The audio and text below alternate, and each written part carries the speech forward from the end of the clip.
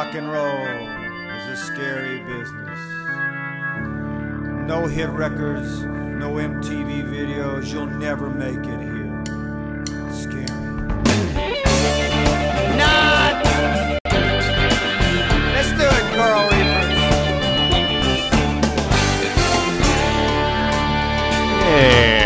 And welcome back to another episode of Podcasting in Paradise, the track-by-track, album-by-album listen-along podcast of all things Jimmy Buffett.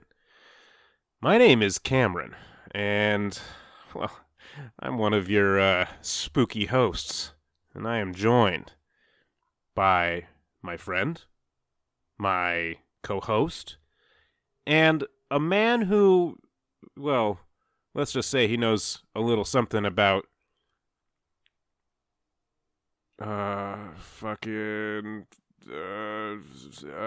being a mommy.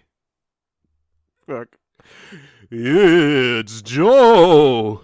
Whoa, there's booze in the blender, and soon it will render a chilling concoction that helps us spook on. Ooh. Ah, Joe, I've been meaning to tell you about my candy corn margarita recipe. Oh God, that sounds horrible. What? Candy corn is the worst candy ever invented. You have a candy corn margarita? Yeah, of course. I mean, it's basically a margarita, but instead of simple syrup and lime, it's just candy corn and corn. You blend candy. Well, I guess it's yeah, you muddle it. Yeah. So it's like a margarita, but instead of a tart lime flavor, it has just that sort of sweet wax texture on the mouth. Yeah, and you gotta actually.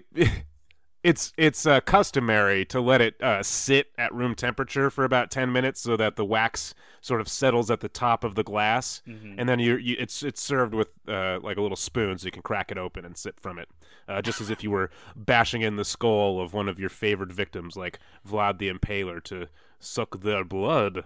My understanding is this is the only cocktail that can also double as a scented candle.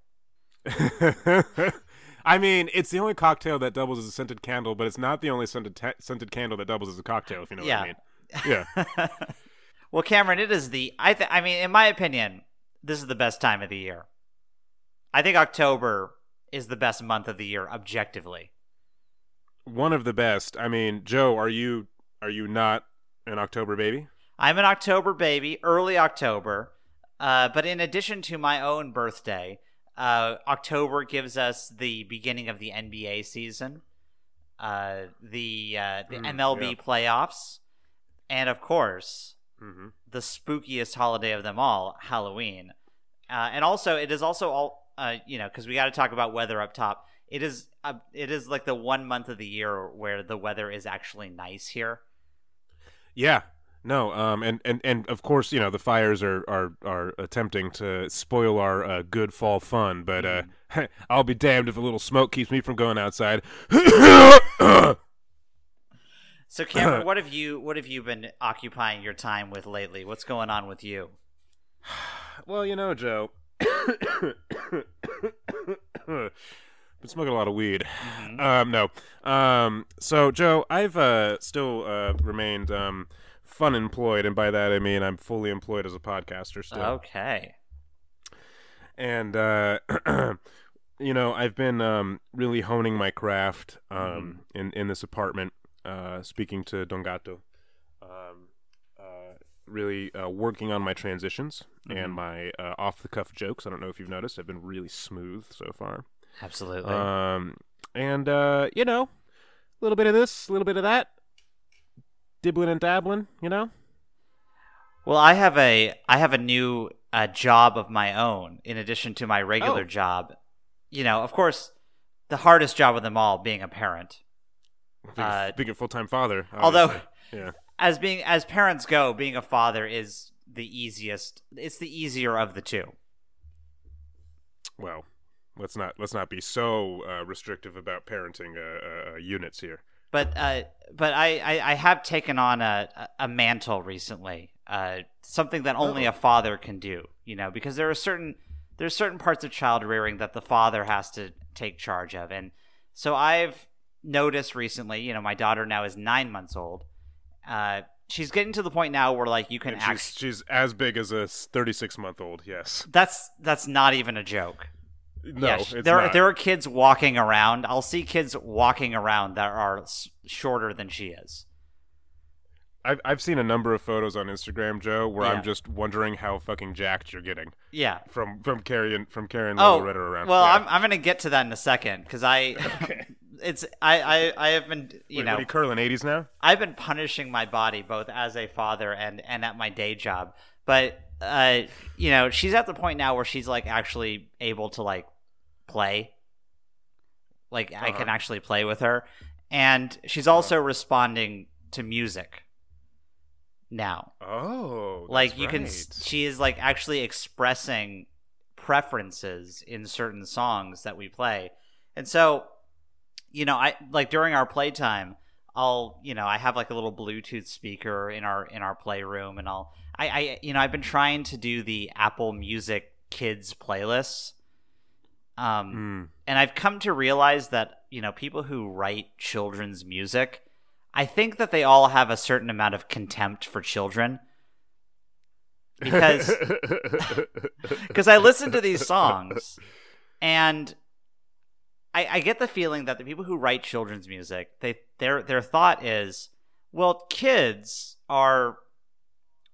they're loud and dumb and annoying. So the music that they will enjoy must also be loud and dumb and annoying.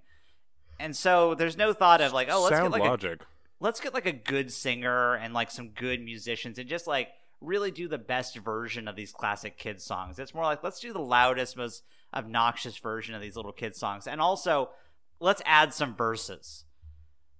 So, you know, like the Itsy Bitsy Spider will come on and you're like, okay, I know this song. I can sing along with her. But the Itsy Bitsy Spider, that's I know like where this is going. This spider's fucked. Yeah. Yeah. But there's a redemption at the end. You know, there's a lot of narrative in that little 45-second song. But the problem is that it's 45 seconds.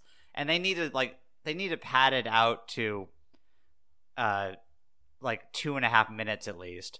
So you get like verses. So they called Paul McCartney and got him on it. Yeah. You get like verses about the spider's backstory, and like there's a love interest that they bring into the mix. But the thing is, like, not only is this music awful, but also they're requiring me to learn new verses to songs that I learned when I was 3 years old. Yeah, Which I think is that must be insulting. difficult. I mean, it is. I mean, why mess with perfection? So I've taken on the mantle of the most important fatherly duty there is, which is introducing my toddler child, to some dad rock. How much Jimmy Buffett, Joe? Okay. She has not expressed any discernible preference for Jimmy Buffett yet. Okay. We just haven't found the right album yet. Yeah, we haven't gotten there yet. But, you know, I'll play a lot of Cat Stevens. Cat Stevens is good for kids. But the album that she has really responded to is an album by the Talking Heads.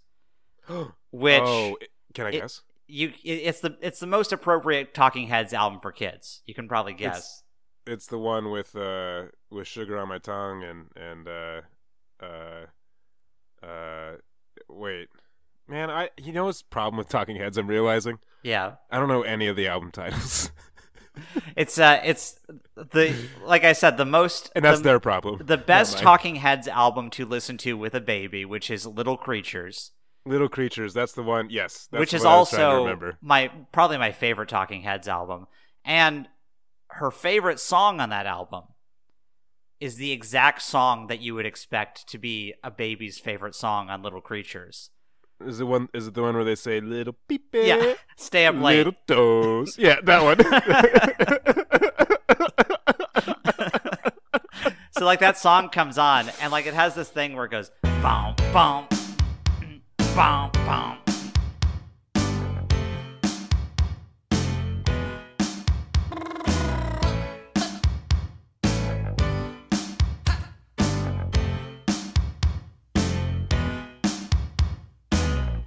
Mommy had a little baby.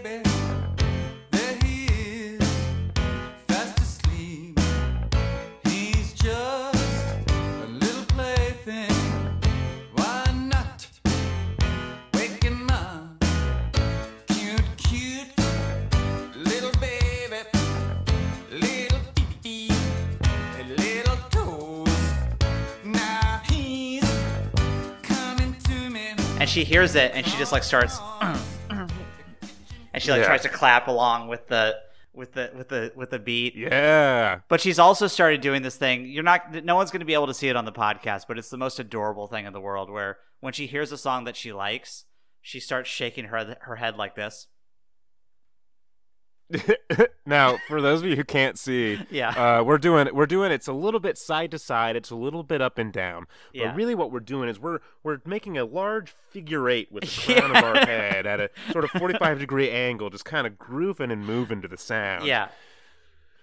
I love that. Oh man, she's going to be a fucking groover, dude. Yeah, exactly. And she has good taste already in one of the great dad rock bands, the Talking Heads. Yeah. Also, oh, wow. You're doing some great work acculturating little Loretta. Yeah. In addition to that, I've also taken on another dad duty. I've started coaching baseball. Joe. Really? Yeah, not with her, but with my students. Oh, I'm sure she could compete in the under 12s already. Yeah. Well, I think that she, with her growth rate, baseball is not the right sport for her. I'm thinking more like power forward in the CWNBA or maybe even get a rugby league going. Could they see how she does there? But our students have taken an interest in baseball, and they've started a baseball club. Okay.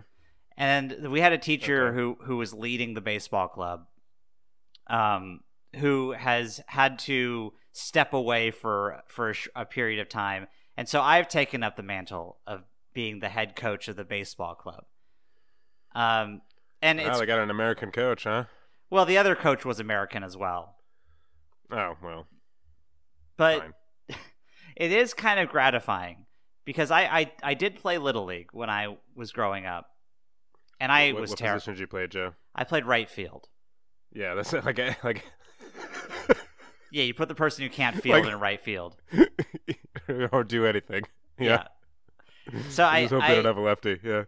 I played right field, and I could not hit. I was so bad at hitting that my coach, when I was in Little League, instructed me to try if the pitch was close, just try leaning into it. To see if you can get on base that way.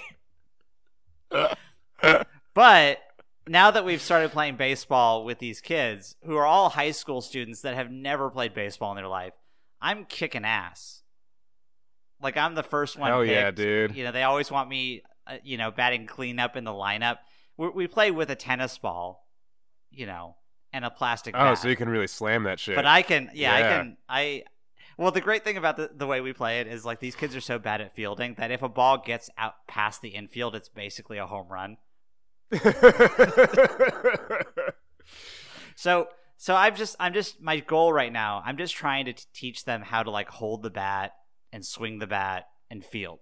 Like, that's our main thing right now. Because these kids, it's hilarious because you'll see these kids. They're like 16, 17-year-old fully grown boys that have just never held a baseball bat in their life. Yeah. So right. They're waiting. They don't know how to, like, anticipate a pitch or, like, swing at it. They're just, like, waiting until it's right on top of them and just hacking at it. Yeah. It's like they're chopping wood. But so wait, where did this interest come from? When they first entered our school, we had what we called a PBL. It was a project-based learning unit that we did with them in the spring of their first year, and it was. I don't know who came up with the idea, but it was like a research project that was themed around baseball. So they had to learn about baseball, and then they had to do a research project that had something to do with baseball. And the whole year had to do it. But those kids, there was like a cohort of kids, like 15 kids within that class that really took to it. They never got good at it, but they really got interested in it. And interesting. Yeah, and so I've been having fun doing it, but they want to do it every day. Oh. And the other day, I was in the infield and I was making a play at second, and I went the wrong way on a fielding play, and I think I might have tore something in my side. And so I've been in pain. Like, not Joe. like not like I can't breathe sort of pain, but like just I can't really bend down anymore. Oh my god. So You have like a hernia? No, it's not a hernia. It's not in that place. It's more like an abdominal strain or something. Oh no, Joe. Yeah, so shortstop, turn a little quick. I just went the wrong way on a play. You know, it took a weird hop because we're playing with a tennis ball in not very well manicured grass. Oh, jeez. So I was anticipating the ball to hop one way. It hopped the other way. I overcorrected, and I realized that I was 32 years old, and didn't do my stretching properly that day. And as a result, I've been coaching third since that happened. Well, Joe, that's so exciting. What a fun experience. Yeah. I mean, like, not the abdominal tear, but, you know, like the rest of it's pretty good. Yeah, so as you can see, I'm really transitioning into fatherhood in a big way. Peak fatherhood. Yeah. Yeah. That was the universe telling you that you were dead. And at the exact right time, I started this Jimmy Buffett podcast before this transition occurred. But it just so happens that I'm doing a Jimmy Buffett podcast, the ultimate dad rock icon, as I am transitioning into a full father myself. And let's take it a step further. Jimmy Buffett, not just the ultimate dad rock icon, but the ultimate dad. Seriously, yes. Yeah. If we're being honest. Wow, Joe. Well, that's, frankly, that's impressive. Mm-hmm. When's the last time you've even played silly baseball? What do you mean by silly baseball? I mean, just fucking around in the baseball-y fashion. Probably when I was in high school. I don't think I've actually played baseball since I was in high school. That's pretty good. Yeah. It's funny, we play with a tennis ball. We don't play with gloves. But these kids have gotten so into it that they're like trying to make the investment in like a set of gloves. And I was talking to one of these girls who's like leading the committee to order the gloves. And she's like, we were able to find a lot of cheap ones online, but the problem is that they don't have like catcher's mitts or first baseman gloves. And I was like, we're playing with a plastic bat and a tennis ball. You don't need a catcher's mitt. You'll be okay. Yeah. The teachers are pitching to you with the intention of you hitting it. We're not. There's no heaters coming in? No. No, the name of the game is no one gets hurt.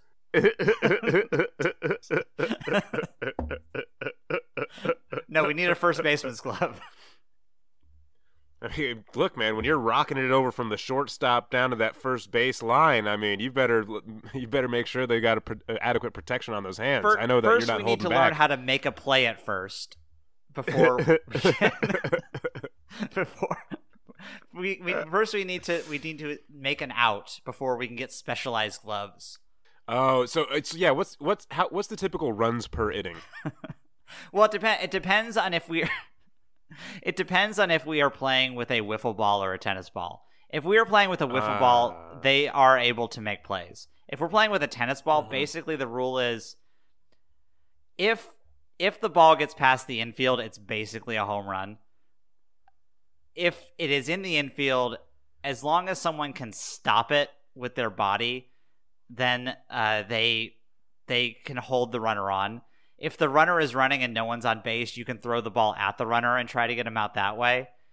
But then you run the risk of overthrowing the ball, and then they could take an additional base. Which I'm sure is what happens a lot. Yeah. And then we've implemented another rule where once we go through the entire batting order, then we just have to switch. Okay. So that fair. the inning doesn't go in perpetuity. Yeah. And one of the kids was saying to me, like, this is frustrating, because I'm batting ninth in the order, and so according to this rule, I'm always going to bat ninth. I was like, well, in theory, yes, but if the other team was to make an out, then there would be a different batting order in the next inning. Yeah. Tell the other team to get good. Yeah. Yeah, then you can bat wherever you want. Yeah. Wow. Well, keep us updated on that. I want to know the progress of these youths on their baseball adventures. If for no other reason than to promote America's great pastime. Yeah, maybe. I mean, among these kids, there might be the next great international MLB phenom. Who knows? Yeah, could be. There might be a Chinese version of Shohei Ohtani who's currently doing golf swings at a tennis ball. That's right. In our school league. That's right. Yeah. And you know what? Just New York Yankees. You let us know whenever you need you want to contract a scout. We got a guy on the ground, right? Well, okay. The one big problem is that most of our league is 17-year-old girls. So baseball's got to make a little bit of progress before they can have their chance. Is it still a rule that women just can't play MLB? Not only that, here's how not in the 21st century we are. Not only can women not play Major League Baseball, but women can't. There are no organized hardball baseball leagues for women. Like there was, like back in the 40s, that happened. You know, because so many guys went off to World War II that they just started having women's leagues. Playing real baseball, but then they made a rule that like you can't organize professional women's baseball leagues. Sounds like we need another draft. Yeah, we need another war. Yep. Well, another draft. We do the war thing fine. This is Podcasting in Paradise, a pro draft podcast. No, we're not pro-military, just pro-war. Yeah. No, we're just big fans actually, of war. Yeah, we're anti-military, but the concept of war really gets us going. The best time in U.S. history, 2003 to 2020. Yeah, we don't support the troops, but we do support war. Yeah. All right. Well, shall we get into the episode? Yeah, you know, I've got my seatbelt on, I've got my boots strapped tight, and I'm ready to get spooked. You got your Tony Lamas on? You got my Tony Lamas on. Got my jeans pressed tight. I'm gonna take a few tokes, which is why I'm coughing so much. And I'm not feeling all right, Joe. I'm feeling a little scared. How scared are we getting on a scale of 1 to 5? Well, I mean, in terms of how scary Jimmy Buffett gets on a scale of Halloween in Tijuana to vampires, mummies, and the Holy Ghost, I think we're at a vampire level amount of scare in this episode. Oh shoot! Okay. This is an atypical Podcasting in Paradise episode. Normally we go in deep. We do a deep dive into a Jimmy Buffett album, but we decided this week to do a little bit of procrastination before getting into the next Jimmy Buffett album, Don't Stop the Carnival, to do our second annual Halloween Spooktacular. And this is going to be an atypical episode. We've never done an episode like this before. In this episode, I am going to read a spooky story written by none other than Jimmy Buffett to Cameron. What? And I'm assuming that Cameron has never read this story before. It comes from his premiere work of fiction, which is Tales from Margaritaville. Cameron, remind me, have you read Tales from Margaritaville before? I haven't. No, I have Okay, not. so this will be a totally new story to you. Wow. Yeah. I didn't know this was coming. Yeah, but I'm excited. We are reading a spooky story from Tales of Margaritaville. Now, I'm just going to say up front, we've never done an episode like this before. And I just want to prepare our audience for the fact that this might suck. Like not the story itself necessarily. No, the story is literature, obviously. It's great literature by one of the greatest authors of the 20th century and the 21st century, Jimmy Buffett. The story is not going to suck. I'm just saying the concept of this episode might not work. Okay. We just got to be prepared for that. Well, we can cut that if we need to, you know? We might. There are parts of the story. I'm going to read the story in its entirety. It's not a very long story, but there are parts of it that I might need to cut in post, particularly toward the front. Oh, okay. Well, Joe, you know what? I think maybe I'm going to blow my nose. Mm-hmm. I'm going to try and hack up the rest of this lung. Mm-hmm. And then I'm going to rejoin us. So why don't we take our commercial break here? Oh, you want to take the commercial break here? We could do it fast, yeah. Okay. All right, let's take the commercial break here, and then let's come back with a spooky tale by Jimmy Buffett.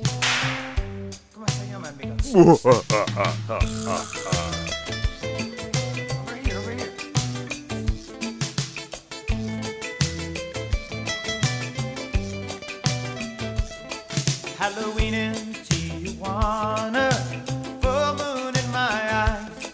I wonder how in the hell I got here without a disguise. Should I take this last step or turn myself around?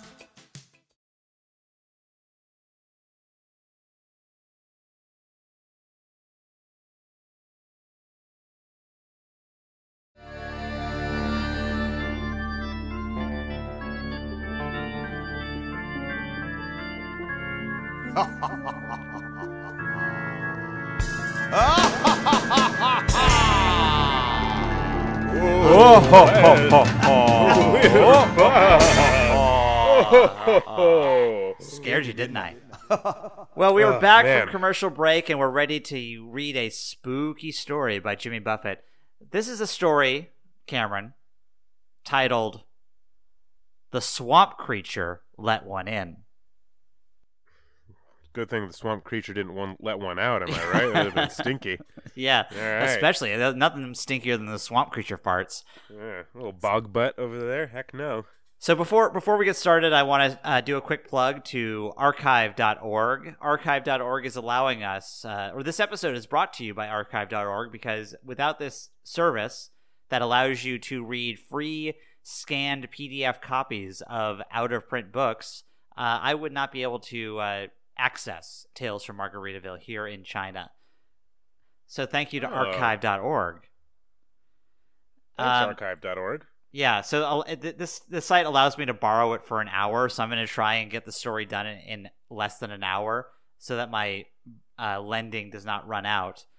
I also, before we get started, would like to propose an idea. Oh, okay. For our listeners. We don't necessarily need to do this as hosts. But, as I said, this might be this is an atypical episode. And I don't know how you're going to be enjoying this. Maybe you'll enjoy it at a Halloween party. I can't think of a better way to enjoy a Halloween party than sitting down and listening to your favorite podcast and being antisocial with those around you. But yeah, just sit there at the Halloween party with your earbuds, and I have a little drinking game that you can play while listening to this spooky tale. And this is a disclaimer. Whatever the rules of this drinking game are, remember that you are in control of your drinking and to drink responsibly. Yes, Podcasting in Paradise always reminds our listeners to please drink responsibly. And so this game is going to fucked up, Joe. Yeah, this game is going to encourage you to very irresponsibly drink, because I don't know, I haven't really previewed this text a whole lot. I've read it like once or twice. I want us to do a drinking game where anytime within this story that Jimmy Buffett references one of his songs or makes a reference to another story from the Heatwave Chronicles, take a shot. And let's just see how fucked up you can get while reading this 10-page story. I'll take a sip every time. How about that, Joe? Yeah, I'll take a sip of coffee. Maybe when I listen back later, I can make it a drinking game. There you go. Yeah. There you go. That sounds fun and not sad at all. A nice way to get fucked up while editing this podcast. So here we go. We're going to get started. This is Swamp Creature Let One In from the Heatwave Chronicles on Jimmy Buffett's Tales from Margaritaville. It was not a month for eating oysters. Any way you spelled it, it was hotter than the hinges of hell. Snakebite Key baked in the steamy coastal haze like a hush puppy in a microwave. All right, so take your first shot there. Yeah, okay. Crickets in the cypress trees put out a racket that nearly equaled the decibel level of hundreds of air conditioners in the nearby condos. You would have been hard-pressed to convince the early French explorers who, quote, discovered this isthmus that it was prime Sun Belt real estate. But alas, anything was possible toward the end of the 20th century. So, Jimmy Buffett's using some good imagery here to lay the groundwork. We're on an isthmus. We're in Snakebite Key. It's hot. Yeah, I gotta say, it's not very spooky yet, Joe. Not very spooky. Well, we're gonna get a lot of golf talk before we get to the spook talks here. Oh, okay. Well, so strap in. Right. Still, this was the cool of evening on Snakebite Key. The only time for real sportsmen to be on the fairways of the new back nine of Soft Shell Golf and Country Club. So we're on a golf course here. Okay, country club golf course. That's spooky. Spooky stuff happens on those golf courses. Yeah. 2 custom golf carts were parked next to the 16th tee. A man wearing an orange and pink Hawaiian shirt and Vietnamese jungle shorts poured himself a big drink from the portable bar attached to his camouflage golf cart. So these are real God. These are real sportsmen here. What a tacky asshole. Yeah. Yeah. Wearing the latest in athletic gear, a Hawaiian shirt and camouflage shorts. And, of course, you got to have a bar. Any good sport has to have a bar attached to it. Well, okay. I first of all, I agree with the last statement. But second, I mean, look, I don't know where this story is going, but I hope the bog creature gets this guy first. That's all I'm saying. Well, camo shorts and a Hawaiian shirt. I mean, I've heard of power clashing, but this is something else. Well, I mean, you're talking about power clashing, but this guy, I think, is a trendsetter because he's wearing those Vietnamese jungle shorts, which are perfectly matching his camouflaged golf cart. Cameron. Oh, yeah, I forgot about that part. Are you ready to meet the hero of our story? Yes, I am, actually. Is it the Bogman? This sportsman's name was Eugene Balls Rawls. Okay. The former free safety from the Heatwave Lizards and the only millionaire in town. He was not in a good mood. Once again, Balls was losing to his nemesis, lard-ass Louis Huckle, a carpetbagger charcoal baron, a recent transplant from the north. Fucking Northerners, am I right? So we have our hero and we have our nemesis. We got our Balls Rawls, the Hawaiian shirt, Vietnamese short, camouflage golf cart, bar cart man. Who, and here's our second shot. Our second shot here. He played for the Heatwave Lizards. That's a reference to a previous story, which was Off to See the Lizard, the story of a hapless high school football team that was taken over by a coach and coached to victory in the state championships. So it's all part of the extended JBU. The JBU is in full force here, yeah. And the JBU really is cross-genre. You know, we got to respect the JBU. MCU could never. Really. How are they going to produce a horror film like JB? Has Marvel done a horror movie? They sure have not. They've done every genre. I'm surprised that they haven't done a horror movie yet. Have they done every genre? Well, they do comedy. They've done sitcoms. They have like a legal comedy show that they're doing now. You know what? I'm going to be honest. I don't know. I'm being biased here. I'm sure there are many people right now who are listening and saying, the one time the Incredible Hulk was a ghost and he haunted the Tony Stark and that's horror or something. I don't know how these things work.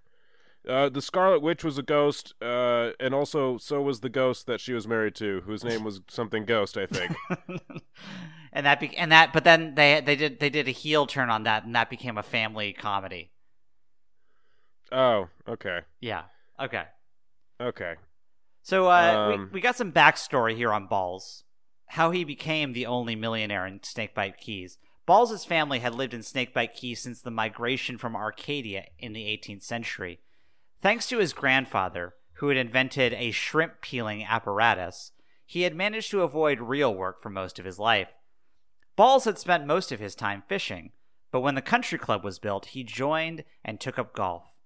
He could never quite figure out why he had switched from the tranquility of fishing to the mindless frustration of golf, especially when he was playing with someone like Lardass. It must have been because he wanted to teach the obnoxious old fart a little lesson in humility. At the moment, this wasn't working for Balls. He faced the hole he feared most, hole number 16, which had reduced his life expectancy more than booze or cigarettes. In his 5 years of playing the course, Balls had never landed on the green of number 16. It always went into the lake on the right. Foreshadowing.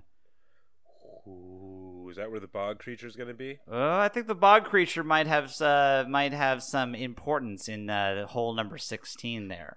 Yeah, okay. Also, Cameron, it's not a bog creature, it's a swamp creature. Oh, where did I get bog from? We're in Snakebite Key. We're not in the misty, murky British past here. You know, that's fair. I heard balls rolls. I heard bog in my head because of it. Bog, balls, rolls. Yeah. I think maybe that's what it is, yeah. No, swamp creature. By the way, point of clarification. Yeah. Can we get a spelling on balls, rolls? BALLS, as in golf ball. Rawls is like Lou Rawls. RAWLS. Okay. Just making sure. Yeah.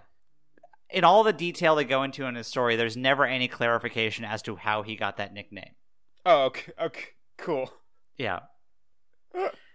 Speaking of names, we have the third primary character in our story being introduced right now. And this guy, his name, I didn't realize until reading it out loud what Jimmy Buffett was doing here. So I'm just going to introduce this character. See if you can catch the pun on his name here. Okay. Willett Rayner Snow, the head caddy at Fairway and Fairway supervisor, enjoyed watching Balls and Lardass play golf as much as he liked watching All My Children. Through his estimation, the soap opera had lost a lot of the punch since the demise of Billy Clyde Tuggle and Ray Gardner. Willett had known Balls since they were kids. He, too, was hoping that one day a miracle would happen and Balls would humble Lardass. Jimmy Buffett's tipping his hand here that he, in fact, watches All My Children. Yeah, well, what? His name is Willett Rayner Snow? Willett, Willett, Rayner, Raner. Oh. Snow, just regular snow. Yeah. What is this, is that a reference to something, or? I guess he's the fairway caddy, and if it rains or snows, then you can't play golf. I don't know. I'm going to take a drink for some reason. Yeah. This might be a reference to an unwritten Jimmy Buffett song or something. Yeah, it's a bonus track somewhere. Willett Rayner Snow. Okay. Yeah.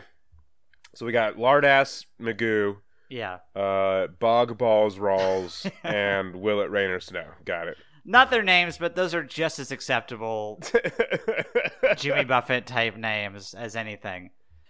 Willett and Balls had played football together in a glorious season nearly a quarter of a century earlier, when a part-time English teacher named Romeo Fleming coached the Lizards to an undefeated season and the Alabama State Championship. Willett had been one of the first black players for Bear Bryant and the University of Alabama, but his career was cut short by a knee injury. He returned home and had gone back to shrimping until the golf course came along. So I'm just going to stop here for a second. And then I think we're going to push forward. We're going to skip forward a little bit in the book. Romeo Fleming. Uh-huh. These names, we're being inundated with all kinds of intriguing names here. And I just want to I just want to say something about my recent experiences watching the new HBO show House of the Dragon. Have you been watching that? Yeah, of course I've been hate watching it. Yeah, so. Yeah. This boring ass show where we take the grand scope of Game of Thrones and we just condense it into one set with one royal family. None of whose names I can remember ever. But dragons, though, Joe, they all got dragons. They all got dragons that we see like 5% of the time. But just dragons, got them. They ride them. So, I've been having a real problem with that show, with a lot of aspects of that show, but the main thing is I'm like 9 episodes in, and if you showed me a picture of any one of those characters, I couldn't tell you their names. Well, you've got Rhaenys, you've got Anus, you've got Angus and Dangus. You got Dingus.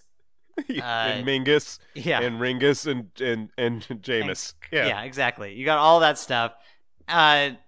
If they had names like Willett Rainer Snow or Romeo Fleming or Balls Rawls, I think I would have a little bit of an easier time remembering those names. That's true.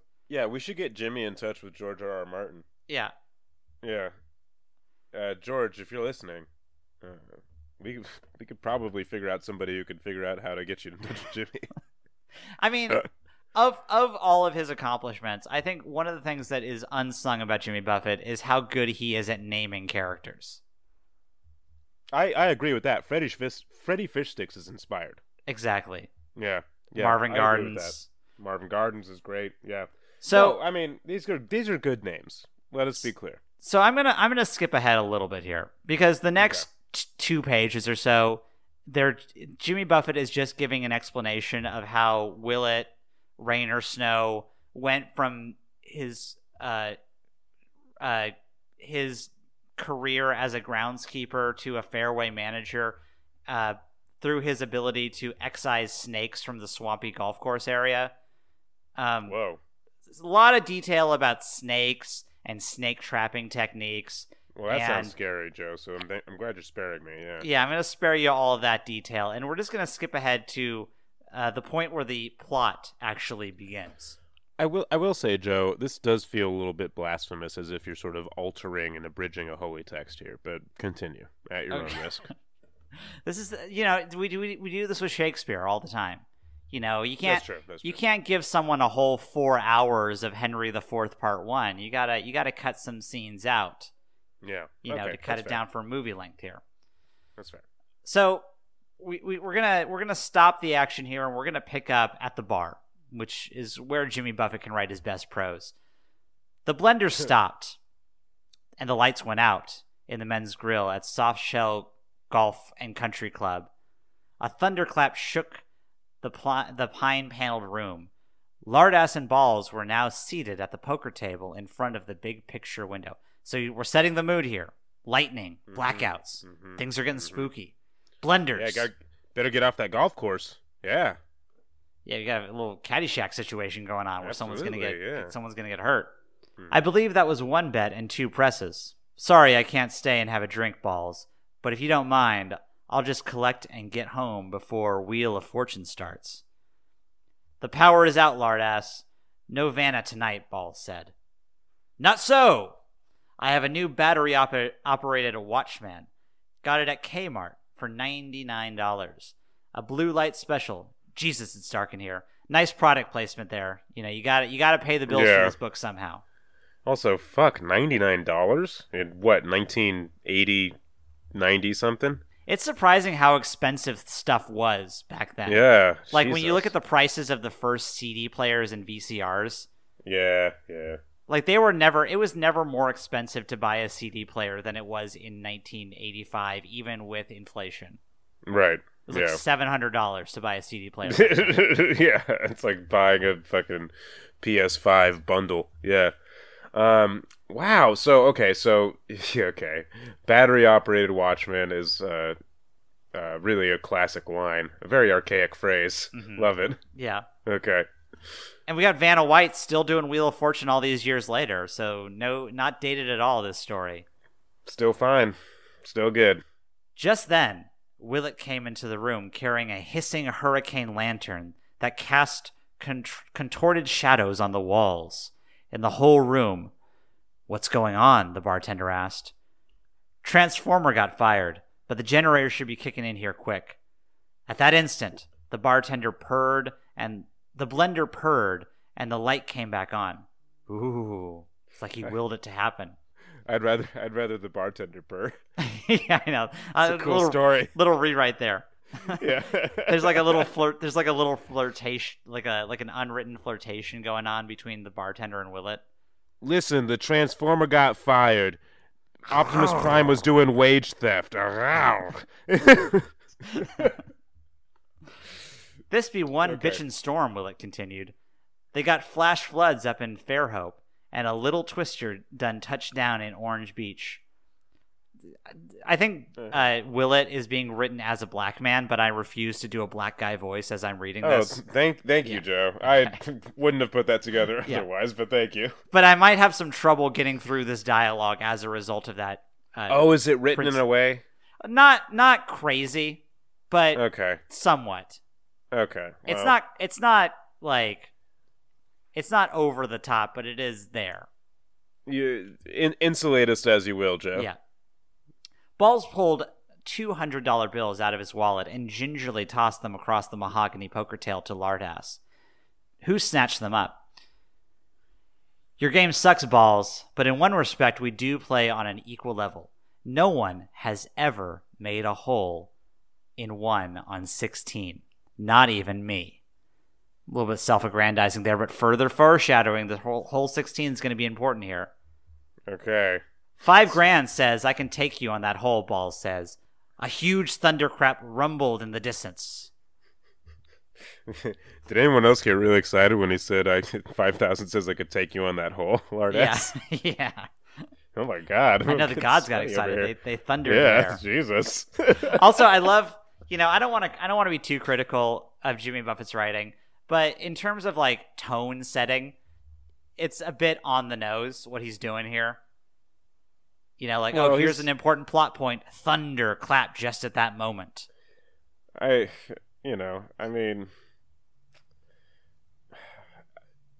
Jimmy lets you know what he's about. Right. Jimmy's not hiding anything. He's right? never been subtle. No, it shows up in his music too. I think this is fine. His tracks, yeah. Did I hear you right, Balls? Lardass began to laugh under his breath. You heard me right, Lardass. Be here tomorrow morning at 8 at number 16. 1 hole, winner take all, Balls said coldly. Lardass wasn't sure how to react, but he kept giggling. It's your money, Sonny. I'll be there. And he waddled out of the room. Give my best to Vanna, and be sure to lock the bathroom door, Balls yelled. You see what he did there? Do you see the implication there? Oh, because he's going to jerk off to Vanna White? He's going to jerk off to gross. Vanna White. I'm taking a drink for that. Yuck. Willett whistled softly and said, I do believe that's the first time I've ever seen old Mr. Huckle at a loss for words. Balls went over to the bar and gave the bartender a 20. I'll lock up, he said. The bartender was happy to leave and handed him the key. Balls went behind the bar and reached up to the top shelf and pulled down a bottle of Glenlivet Scotch. He picked up 2 glasses and went back to the poker table. Willett, he said as he poured, I just bet a loudmouth son of a bitch $5,000 that I can beat him on a hole where I've never made it on the green. I want to know why it looks so easy and why is it so goddamn hard? Do you think there's anything to that swamp creature shit? It ain't shit, Balls. Do you know the real story? Just the stuff I've heard growing up, but me and the swamp creature have never met on a social basis. Do you believe in Santa Claus? Willett said. Sort of. Willett rocked back in the rattan chair and put his feet up on the poker table. He bottomed up his glass of high-dollar scotch and took in a deep breath. Well, I think it's about time you heard the story. It started a long time before this highfalutin crab trap of a country club was built. And just think about this. The first white people who settled here didn't name this place Snakebite Keys for nothing. They had a good sense to leave these parts as quick and move over toward New Orleans, where they invented gumbo and jazz, and left this ground to Mr. No-Shoulders, gators, scorpions, and skeeters. Whoa, okay, so I got a few things here. Yeah. First of all, it's really hard to listen after knowing that Lardass is masturbating to Vanna White. Just think about this. As the story that is progressing, Lardass is in the bathroom jerking it to Vanna White. Jerking it to Vanna White, which is very upsetting for everybody.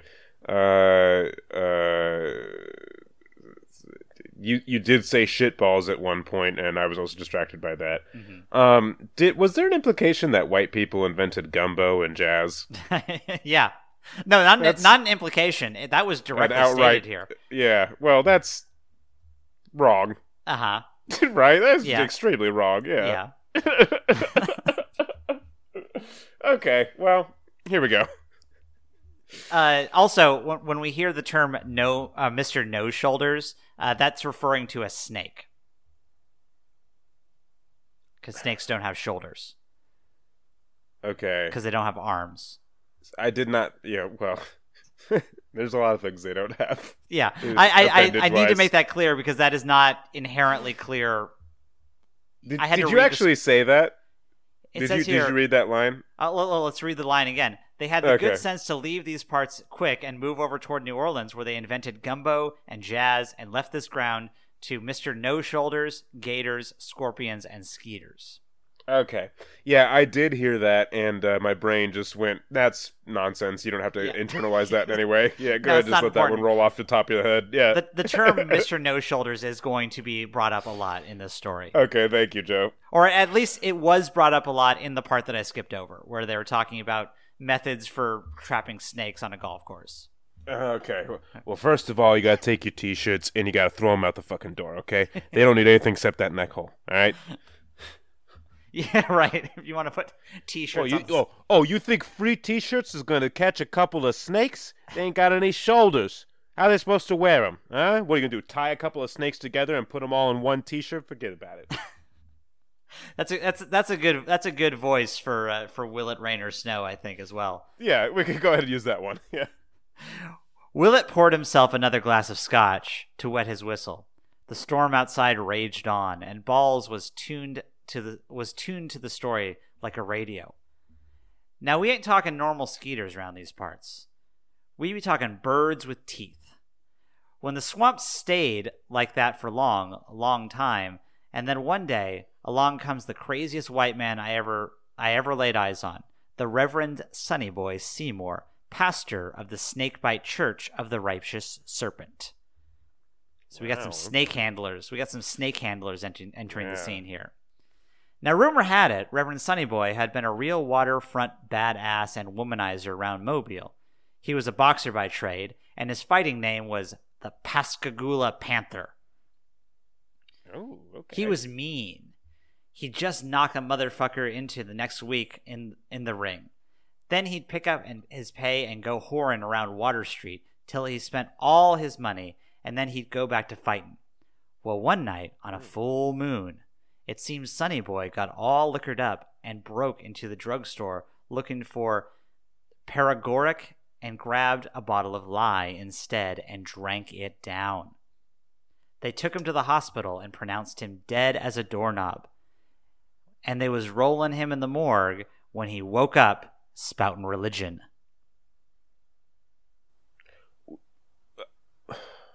Paregoric? What is this? Yeah, I'm wondering myself what paregoric is. Maybe we can do a quick... Should we Google or should we just make it up? Why don't you make it up and let's Google it to confirm. Well, paragoric. Okay. Mm-hmm. Paregoric. I'm gonna go para as in the Spanish for four, and goric as in pertaining to the vice president for Bill Clinton. Mm-hmm. So I'm assuming he was looking for a drink that was a favored drink of the future vice president Al Gore. Oh, okay. Which would have been obviously a cordial that had a strong piney vegetal taste, because we know that Al Gore loves trees. That's true, and he did invent the internet. I'm guessing, just based on the context clues, that this is some kind of like a antibiotic for if you have syphilis. Oh. I'm guessing. Oh, because he was whoring. Because he was whoring all the time? Yeah. Okay, gotcha. So paregoric, it's a type of drug. Let's click to see what type of drug this is. Paregoric is a camphorated tincture of opium, also known as...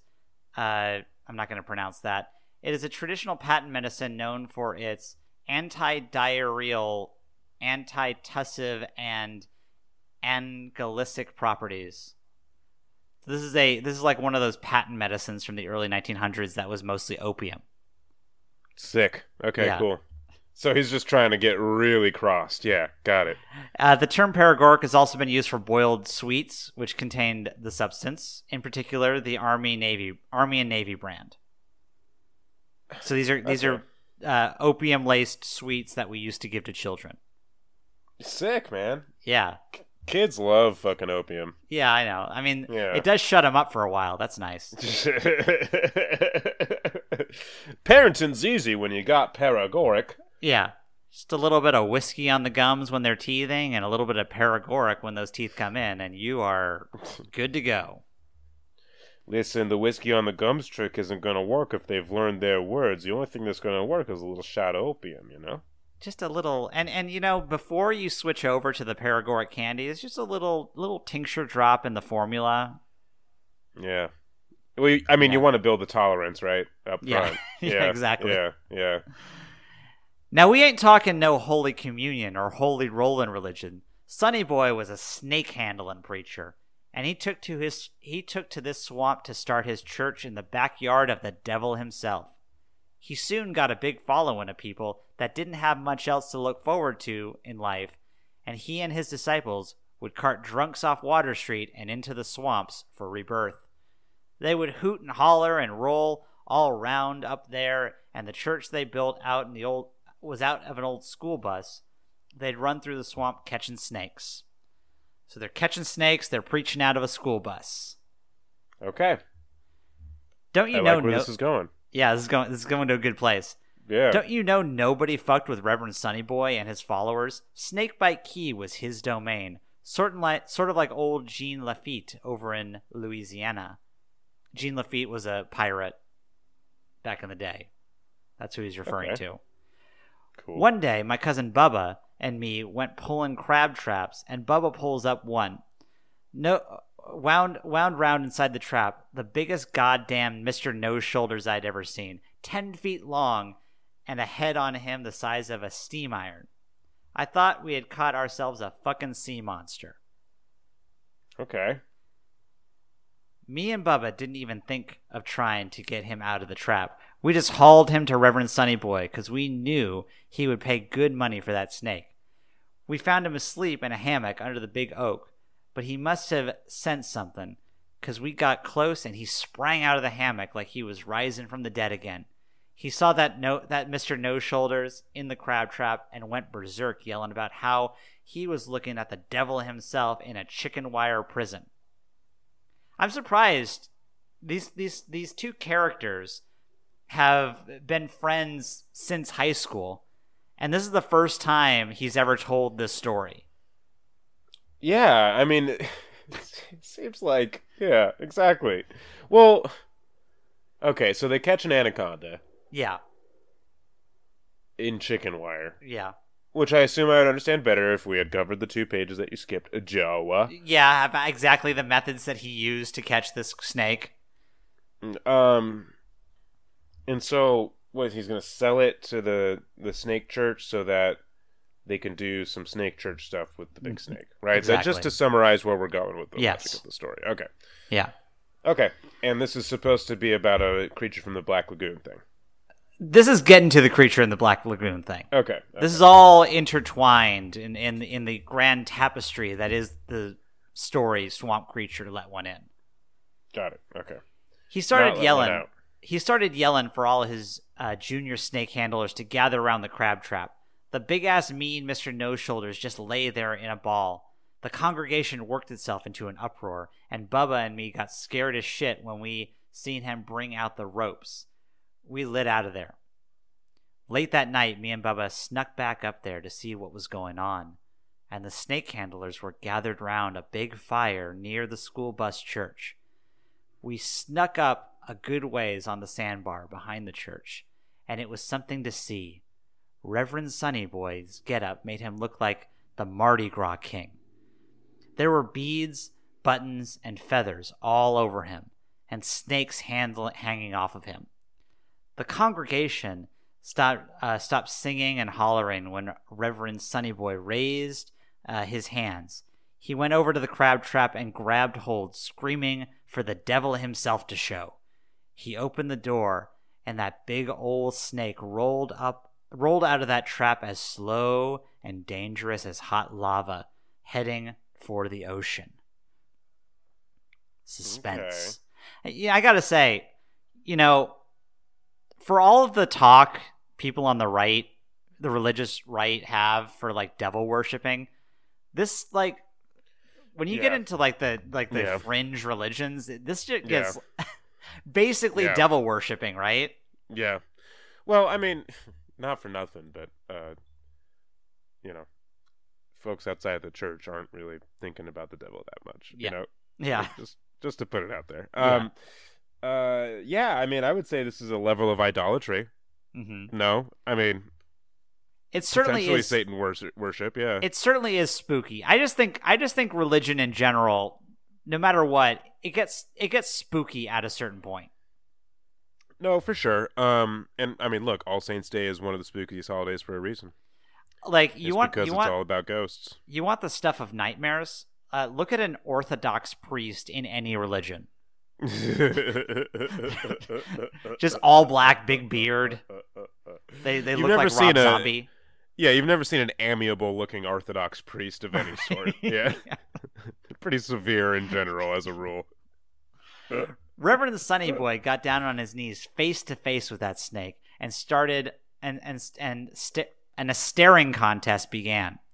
They sat there eye to eye for hours, and the storm began to roll in from the Gulf. The wind started blowing a hurricane, and hail as big as golf balls bounced around the ground. And then a blinding flash of lightning hit the school bus church and melted it down to the size of a coffee table. Now that's crazy. Whoa, yeah, holy shit, that accelerated fast. I have never seen that happen to the lightning do that to anything before. Wow, now let's that's see. Like some, yeah. Now, how would you react if you saw that? If you were staring at a snake and hail started forming, and then a lightning bolt destroyed a school bus, how would you react?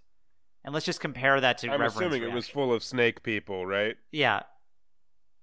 I mean, some level of shock, horror, panic potentially. Mm-hmm. Maybe some sort of like I don't know, eldritch madness. This would be the most shocking thing I've ever seen. All right, well, let's see how the Reverend reacted. Reverend Sonny Boy saw this and grabbed that snake by its head and commenced to damn him to hell.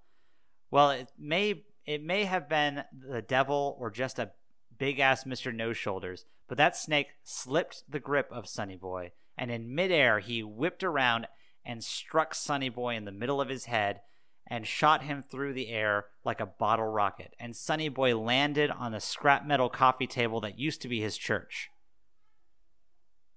Reverend Sonny Boy got up and went for the snake. Blood was pouring out of 2 nail-sized holes in his head, and his eyes were glowing bright red like Godzilla. I think that counts as another shot there, right? That counts. That for sure counts. Yeah. Well, they fought and rolled around, and then Sonny Boy bit the snake in the middle of the head, and it died. Dead on the spot. What?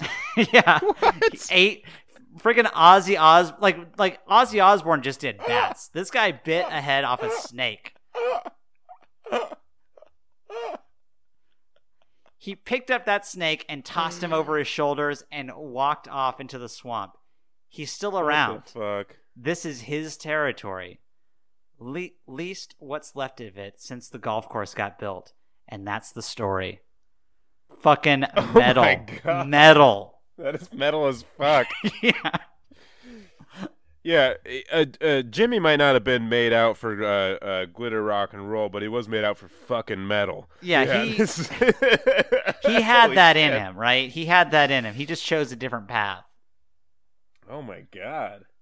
So, we haven't seen Sonny Boy Rollins since then. He bit the head off a snake, draped himself in the snake, and then walked off into the swamp. Okay. And that's the end of the story. Until now.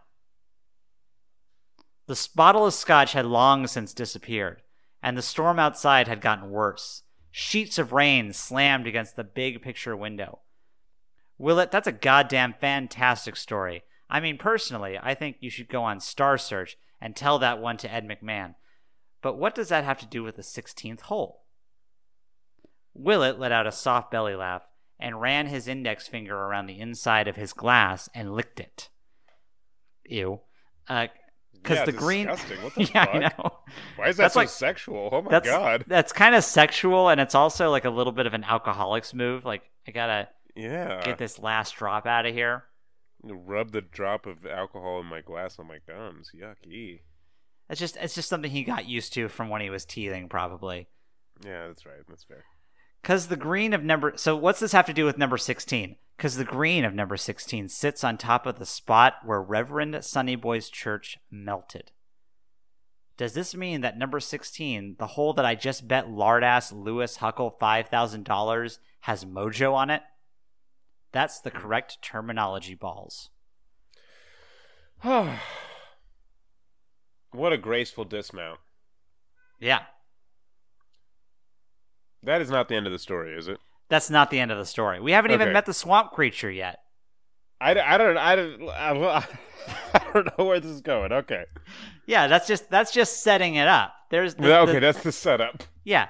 The spot where the Reverend bit the head off the snake is where the 16th hole is, and so there's a hex on that hole. That's why no one can make a hole in one. I'm gonna bet this is a Scooby-Doo situation. He's gonna tear the mask off of this thing, and it's gonna be like his uncle or something. By the way, that's my prediction. Just the fact that Jimmy Buffett chose to frame this as a ghost story that takes place on a golf course, where the curse, like the great curse, is that no one can make the hole on 16. Can we just talk about that? Like the stakes have really shifted between like biting a snake head off, like an anaconda head, and not being able to get on the green off of your drive. And he left a curse as he draped that snake over his shoulder. He laid a curse on the land that no one could ever make a hole-in-one on 16 again. And his glowing red eyes and the nail-sized holes in his face and the snake carcass wrapped around him, he said nobody will make a hole-in-one. You can get on the green if you're good, but you'll never get a hole-in-one. Unless you bite my head. This hole shall add no less than 3 points to your overall golf score, no matter how good you are. Oh, boy. All right, so now let's move into the real spooky part. The real spooky shit. Here's the real spooky part. Here's where we might meet the swamp creature at this point. Okay. The storm had not let up at all when Ball staggered outside and jumped into his golf cart. So he's drunk driving a golf cart. Yeah, cool. Yeah. Half a bottle of Glenlivet, get into the camouflage golf cart, and ride out into the rain. Nobody can see me driving. I'm camouflaged. You can't get me. I'm gonna go fuck that bog man up. Needless to say, his equilibrium was a bit out of whack. He went right across his cart on the first attempt. What does that mean? I don't know what that means. He went right across his cart. On the first, did he like get in and then just like fall out on the other side? Is that what he's saying? You know what I like to think of this? I like to think like he was trying to slide across the hood. We're doing action roll. Ah, fuck. TJ Hooker. Don't worry about it, Balls, Willett hollered through the window of his pickup truck. Who knows? Tomorrow might be your lucky day. Thanks for the drink. So Willett is a total enabler here. Yeah, okay. Willett drove off, and Balls pulled his parka tight over his head. He held a Go Cup in one hand and steered with the other. So he's still drinking Cool. while he's... I can start drinking. Just gotta keep us... Don't want to be less drunk while I'm driving. I drive better when I'm drunk. Yeah. The more drunk I get, the easier it is. That's too spooky. The swamp creature is too spooky. I gotta have a little nip if I want to drive home in this rain. I'm gonna go fight that bog man, because I'm not gonna do it sober. He was wondering if he should believe all that Sunny Boy shit or not when he missed the turn to his house. His wife was away at a cosmetic surgery clinic, and his daughters were away at school. So at least he didn't have to face anyone at home. But when his wife returned and heard about this bet from Biddies at the bridge club, she would kill him. This guy's a terrible husband. So, yeah, well, he's a bad guy, I think, in general. Yeah. So, like, it's late at night. His kids are at school. Why? Did he forget to pick them up because he was busy making bets at the golf course and drinking? Oh, shit. He did pick up my kids, but good thing I'm camouflaged. They can't find me. What could possibly This man's living wrong? a life. What could possibly go wrong? Tonight, Balls just laughed as good scotch traveled through his system. And when he thought he ought to just keep driving the golf cart south, gathering up speed until it crashed through the barricade at the end of US 1 and Snakebite Key. So he's so upset about this bet that he's contemplating suicide. He's going to kill himself. He's going to kill him. God damn. Just leave my daughters at school. Keep driving while I'm enjoying the scotch buzz. Yeah. Jesus. He would drive away from the sinking cart, golf clubs and balls. He would swim and swim until he washed up on the island of Margaritaville, where a large-breasted island beauty would revive him with coconut water, and then, of course, they would live happily ever after. So this is his dream. And also, this gives us a clue as to where Margaritaville is located. You gotta take a whole shot for that one. Yeah, yeah, exactly. Balls jolted back to reality, to the reality of Snakebite Key, when a huge limb from an oak tree crashed to the ground in front of him, blocking the path of his cart. He swerved to the left, and his parka slid up to cover his eyes as the golf cart hydroplaned, did a 360 and collided with a small pine tree. Balls pulled the rain hood off of his head and was completely disoriented. It was pouring pitch black except for the occasional flash of lightning. He still held the Go Cup in one hand. He hadn't spilled a drop. Yeah, well, priorities. Yeah, priorities. And this is like Hall of Fame drunk driving right here. Yeah. Like to hydroplane and get into a car crash, but not spill your Go Cup. Yeah, that's important. That's Yeah. important. Yeah. Well, we know the man's a superhero, if nothing else. But Balls learned his lesson about drunk driving. I'm sure. Let's read the next paragraph. Okay. Balls drained the cup and stepped on the accelerator. Okay, never mind. He didn't. He didn't learn My his lesson. superpower is drunk driving. I didn't spill a drop. I'm the greatest drunk driver in the world. Put me in a Marvel comic. Fuck. Okay, so he drained his cup and stepped on the accelerator, and the little cart came to life. He slowly crept along, hoping to find a landmark he would recognize. Another flash of lightning revealed a cart path on the other side of a long fairway, and Balls aimed this machine in that direction. He thought he knew where he was. Then it happened. Ooh. Okay, what's it going to be? Let's see what it's going to be. So he's going to the other side of a golf course, and then it happened. I mean, he probably saw the Bogman, and I think the Bogman said, "Hey, man, why don't you slow down? Both driving and drinking. Why don't we hang out a little bit?" It may not look like this, but people do live in this neighborhood. Sir, this is a private road. This is a even though Wendy's there are no drive-through. houses here. Yes. Yeah. All right. So then it happened. Are you ready for this? I'm ready. A pair of glowing red eyes was directly in front of him. And when the lightning flashed, Balls saw a huge man standing between him and the cart path. Balls screeched to a halt and slid sideways. Then he cranked up the cart and turned in the opposite direction. Goose pimples were running up and down his body. The red eyes were in front of him again. Balls stopped and yelled at the glowing red eyes. Okay, lardass. If this is your idea of a joke, I don't think it's funny anymore. Just tell me where the fuck I am. He felt the cart move and realized someone was climbing in. Uh-oh. Uh-oh. Uh-oh. Uh-oh. Time for a ghost ride. Balls froze like a popsicle when he saw the red eyes next to him in the cart. My name isn't Lardass. Round these parts, people call me Swamp Creature. Okay, I could have been more creative. Yeah. Just general Swamp Creature.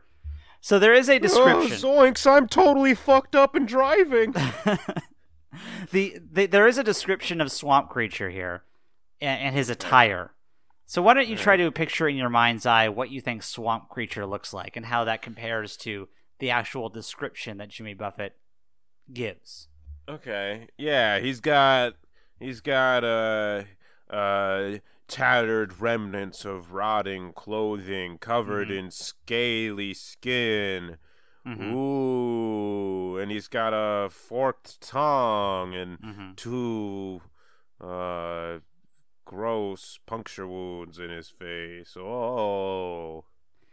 Well, let's see how close you are on that one. The reincarnated Reverend Sonny Boy Seymour was not your typical creature. He was dressed in the familiar pink and green Izod alligator golf shirt that was equally familiar with and an equally familiar pair of hand-printed pants covered with little red lobsters. So there's the crustacean there. They were cut off below the knees. They were cut off below the knees, completely bald, which accentuated the two holes in the middle of his forehead and his big red eyes.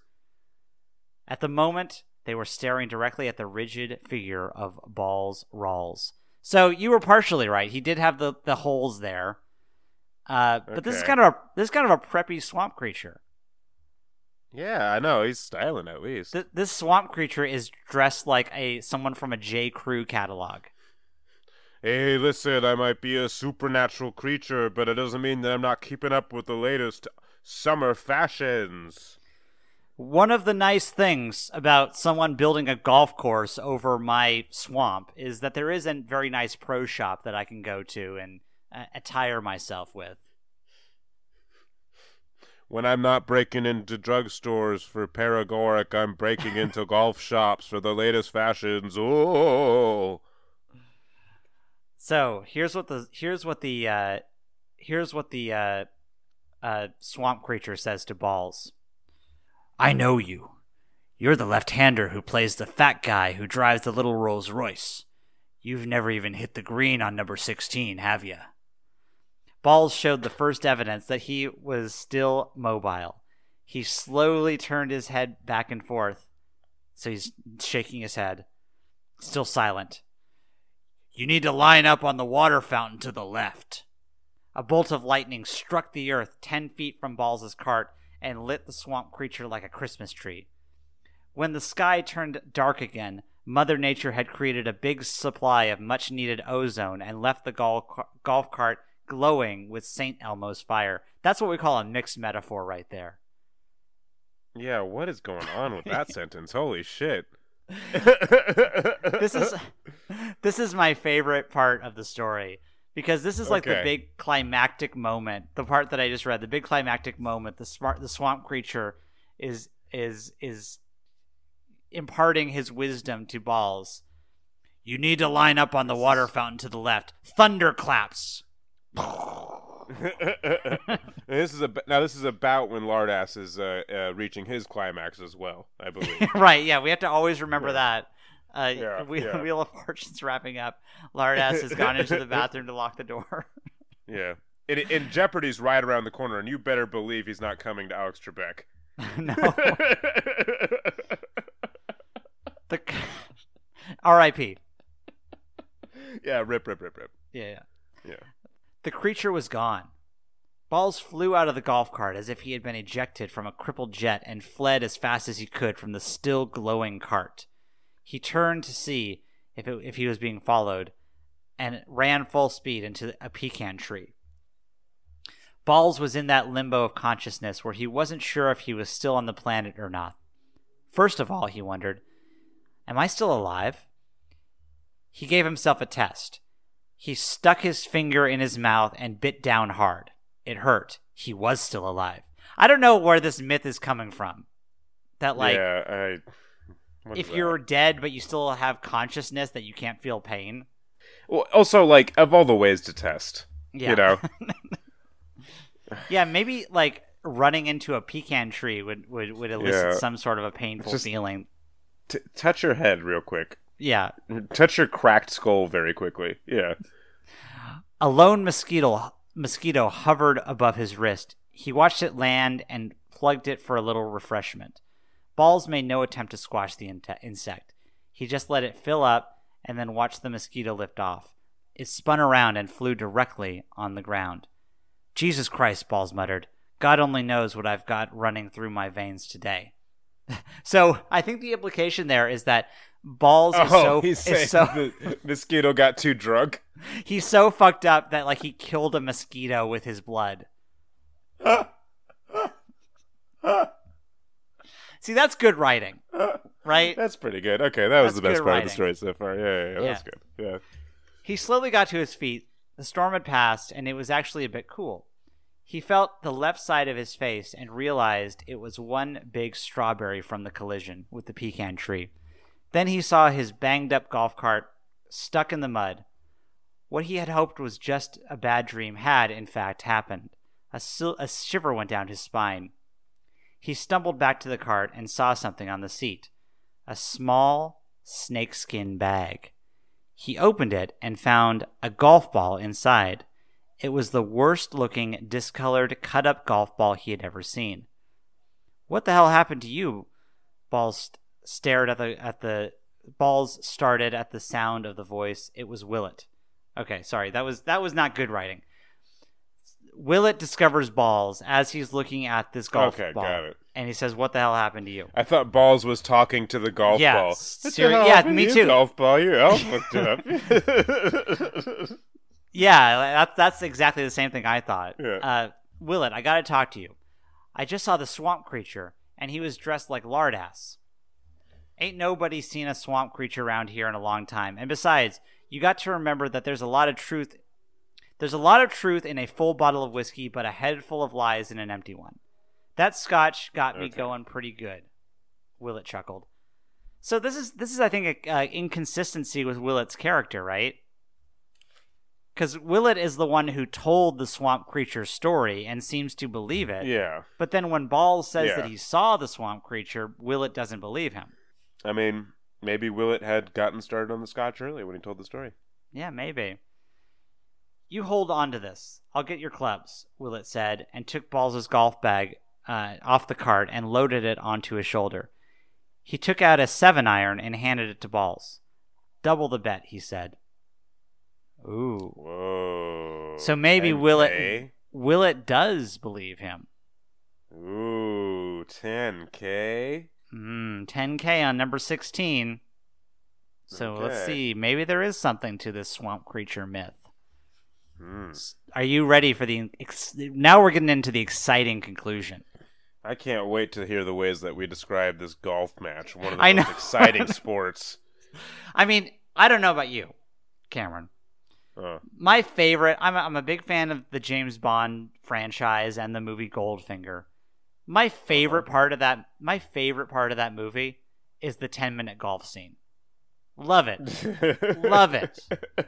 I love seeing rich people make bets on golf. Nothing more exciting than a bet on golf. You know what's so great about golf is that it's just relatable, you know? It's not a sport that promotes inequity or racism in any way. It's just a sport that anybody can love. Or environmental degradation or anything like that. Yeah. No, it's just a very wholesome pastime. Historically and now. But, you know, I mean, we probably shouldn't joke too much about golf because you and I are like, we're both white men. We're about 10 years away from being golf fans, right?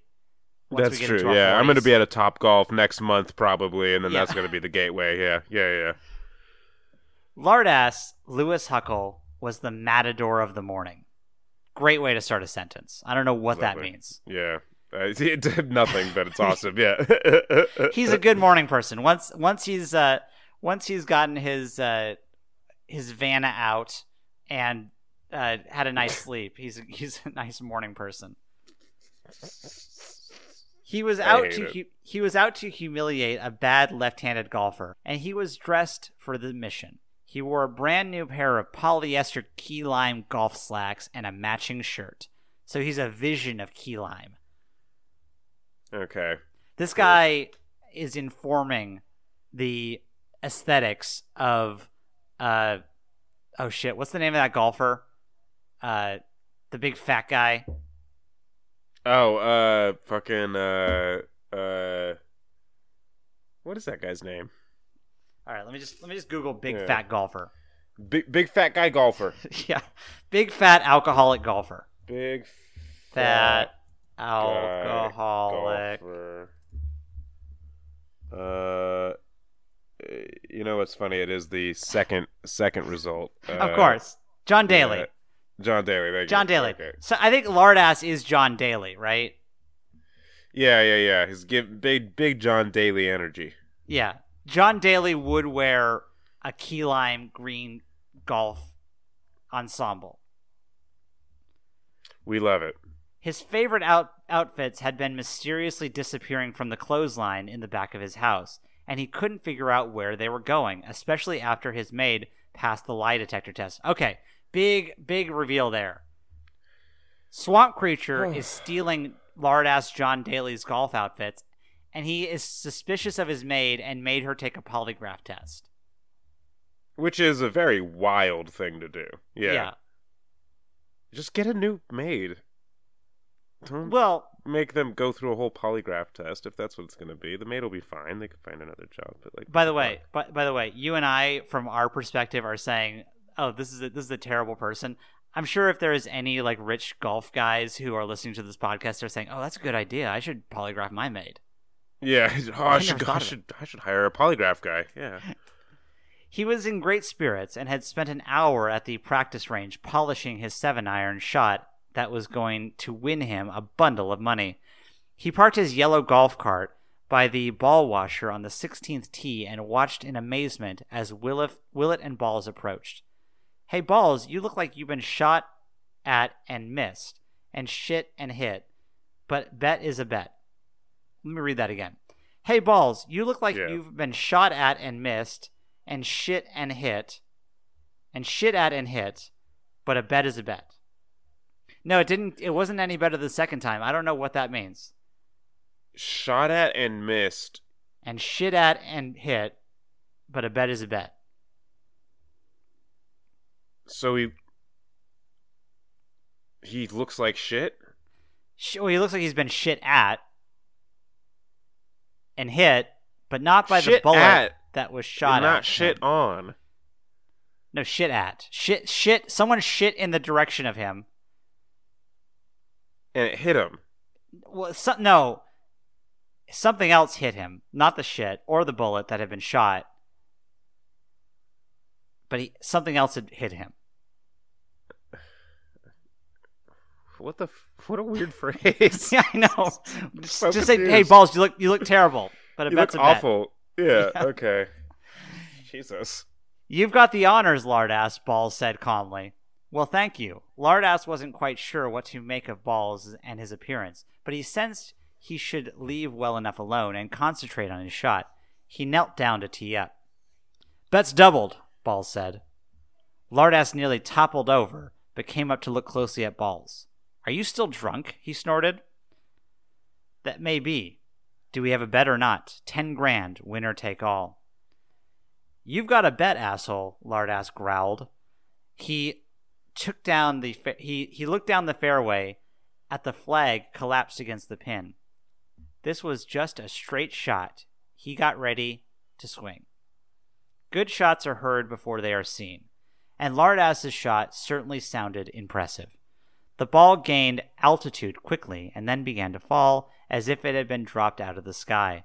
It landed 4 feet from the pin and gingerly rolled another 2 feet toward the hole. Lardass didn't say a word. He just gestured to Balls to take the tee. Well, that's basically a hole-in-one. I can't imagine that he'll do anything other than lose here. Well, it landed 2 feet away from the hole. That's very close. Very close. Not quite a hole-in-one. So the shot can be outdone. It can be beat. Willett handed Balls the funky old golf ball from the glowing cart. Balls teed up, so he's doing this. He's putting the swamp creature ball on the tee. Yeah, okay. Balls teed it up, looked down the fairway, and lined himself up with the water fountain way to the left of the green. Lardass watched in silence as Balls got ready to hit. Willett, staring off into the woods at the left, saw a pair of red eyes glowing through the morning mist. Ooh. Swamp creature's watching.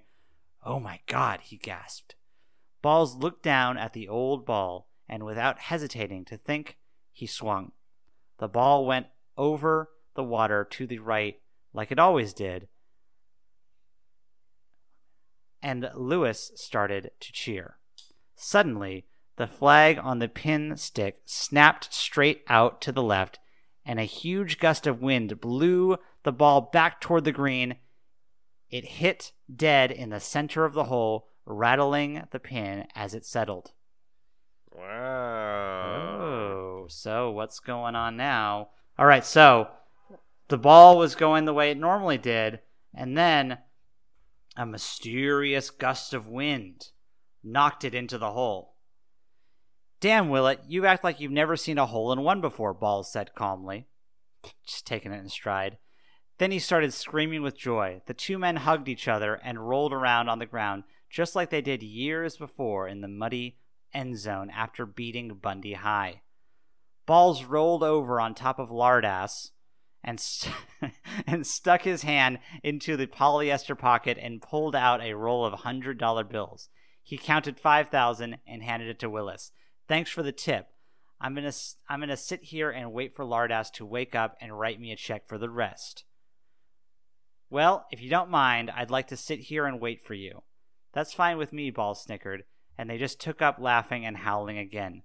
Meanwhile, on the other side of the man-made lake, hole 16 of the Softshell Golf and Country Club in the town of Heatwave on Snakebite Key in the state of Alabama in the USA, on the planet Earth, near the close of the 20th century, only the water moccasins heard the sound of a single pair of hands clapping. The swamp creature had let one in. Ah. Okay. Okay. All right. And All I right. assume that's the end of the story. That is the end of this. Of course, that's the end of the Okay. story. You got it. Okay. That's Okay. rule number 1 of writing, Cameron. You always end the story on the title. Always. You always have the story on the title. Just Very a good. important. Yeah. Yeah. That's what you call foreshadowing, in fact. Yeah. Yeah. You tell them what's going to happen at the front of the story. Yeah. Yeah, and then you tell the Wow. story, and then you repeat the title. That's how you write a story. That's a good story. So, Cameron, how, on a scale of 1 to 10, how spooky was that story to you? I think that was a Holy Ghost. Yeah, that was pretty spooky. That was a spooky story, yeah, right? That was pretty spooky. Who Yeah, knew Jimmy red Buffett eyes. had it in him to write such a spooky story? Yeah, I will say the idea of a lagoon creature who is cursed to live an undead life with 2 massive anaconda bites in his face is pretty spooky as a premise. Wow, Joe. Movie adaptation when? Yeah, I know. I mean, it's about time. There's a whole gold mine of Jimmy Buffett stories that we can adapt into all kinds of different genres of movies in an extended universe. The time is right for that. It's way beyond time, in fact. Jimmy, anytime you want us to connect you with somebody who knows how to connect you with somebody who knows Jordan Peele, you let us know. I think it is about time that Jimmy Buffett starts his own film studio. I mean, Yeah. of all the things that he hasn't done, or just get straight into streaming at this point, Margaritaville Plus, obviously. Oh, yeah. Yeah, Margaritaville Plus. You could have all sorts of stuff on there. You could have Hoot. That's about it. That's it. I mean, to Maybe start off, a recording of the Bumfardo musical. I mean, you need any streaming service. You need the big flagship Anchor. Yeah. property that you need to get the subscriptions in initially, so that you can fund the other projects. And if obviously for Margaritaville Plus, that's going to be Hoot. I mean, Yeah. who wouldn't pay $9.99 a month to watch Hoot anytime they want? Not anybody who's not a red-blooded American, I'll tell you that much. Yeah. Right? Absolutely. Wow, Joe. Well, yeah, I'll give it a Holy Ghost out of 10 for spookiness, for sure. I'll give it a half a bottle of Glenlivet. Yeah, I'll give it a half a bottle of Glenlivet, and I'll give it a Frankenstein's monster for character development. I give it an Izod shirt and a camouflage golf cart. Yeah. Ooh, I'll give it a Wade Boggs. Yeah. That's a pretty high rating. Yeah. I mean, judging from the golf cart driving, I don't know. Yeah. Wade Boggs. If it were Wade Boggs, how much more alcohol would have been consumed on that cart ride? Well, the first part of the story, they'd have finished one Glenlivet each, and then the second part, they would go, and it wouldn't be a Go Cup; it'd just be another bottle. Yeah, he wouldn't have had a Go Cup. He would just the back seat of his golf cart would just be a 24-pack of Budweiser. Yeah.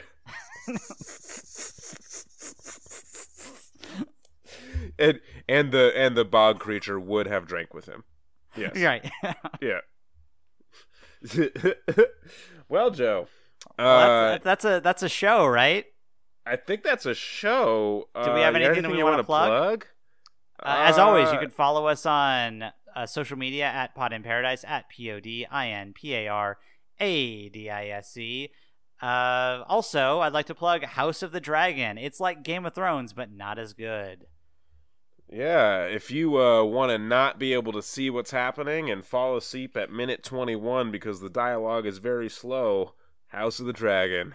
Hey, remember all those scenes at King's Landing? What if the show was just that? I'm going to plug The Mole on Netflix. They have remade The Mole. They have put it on Netflix. I didn't even know they made The Mole to begin with. Anderson Cooper was the host of The Mole. It was a 2-season show on Fox in the early aughts. And it is now a reality show on Netflix.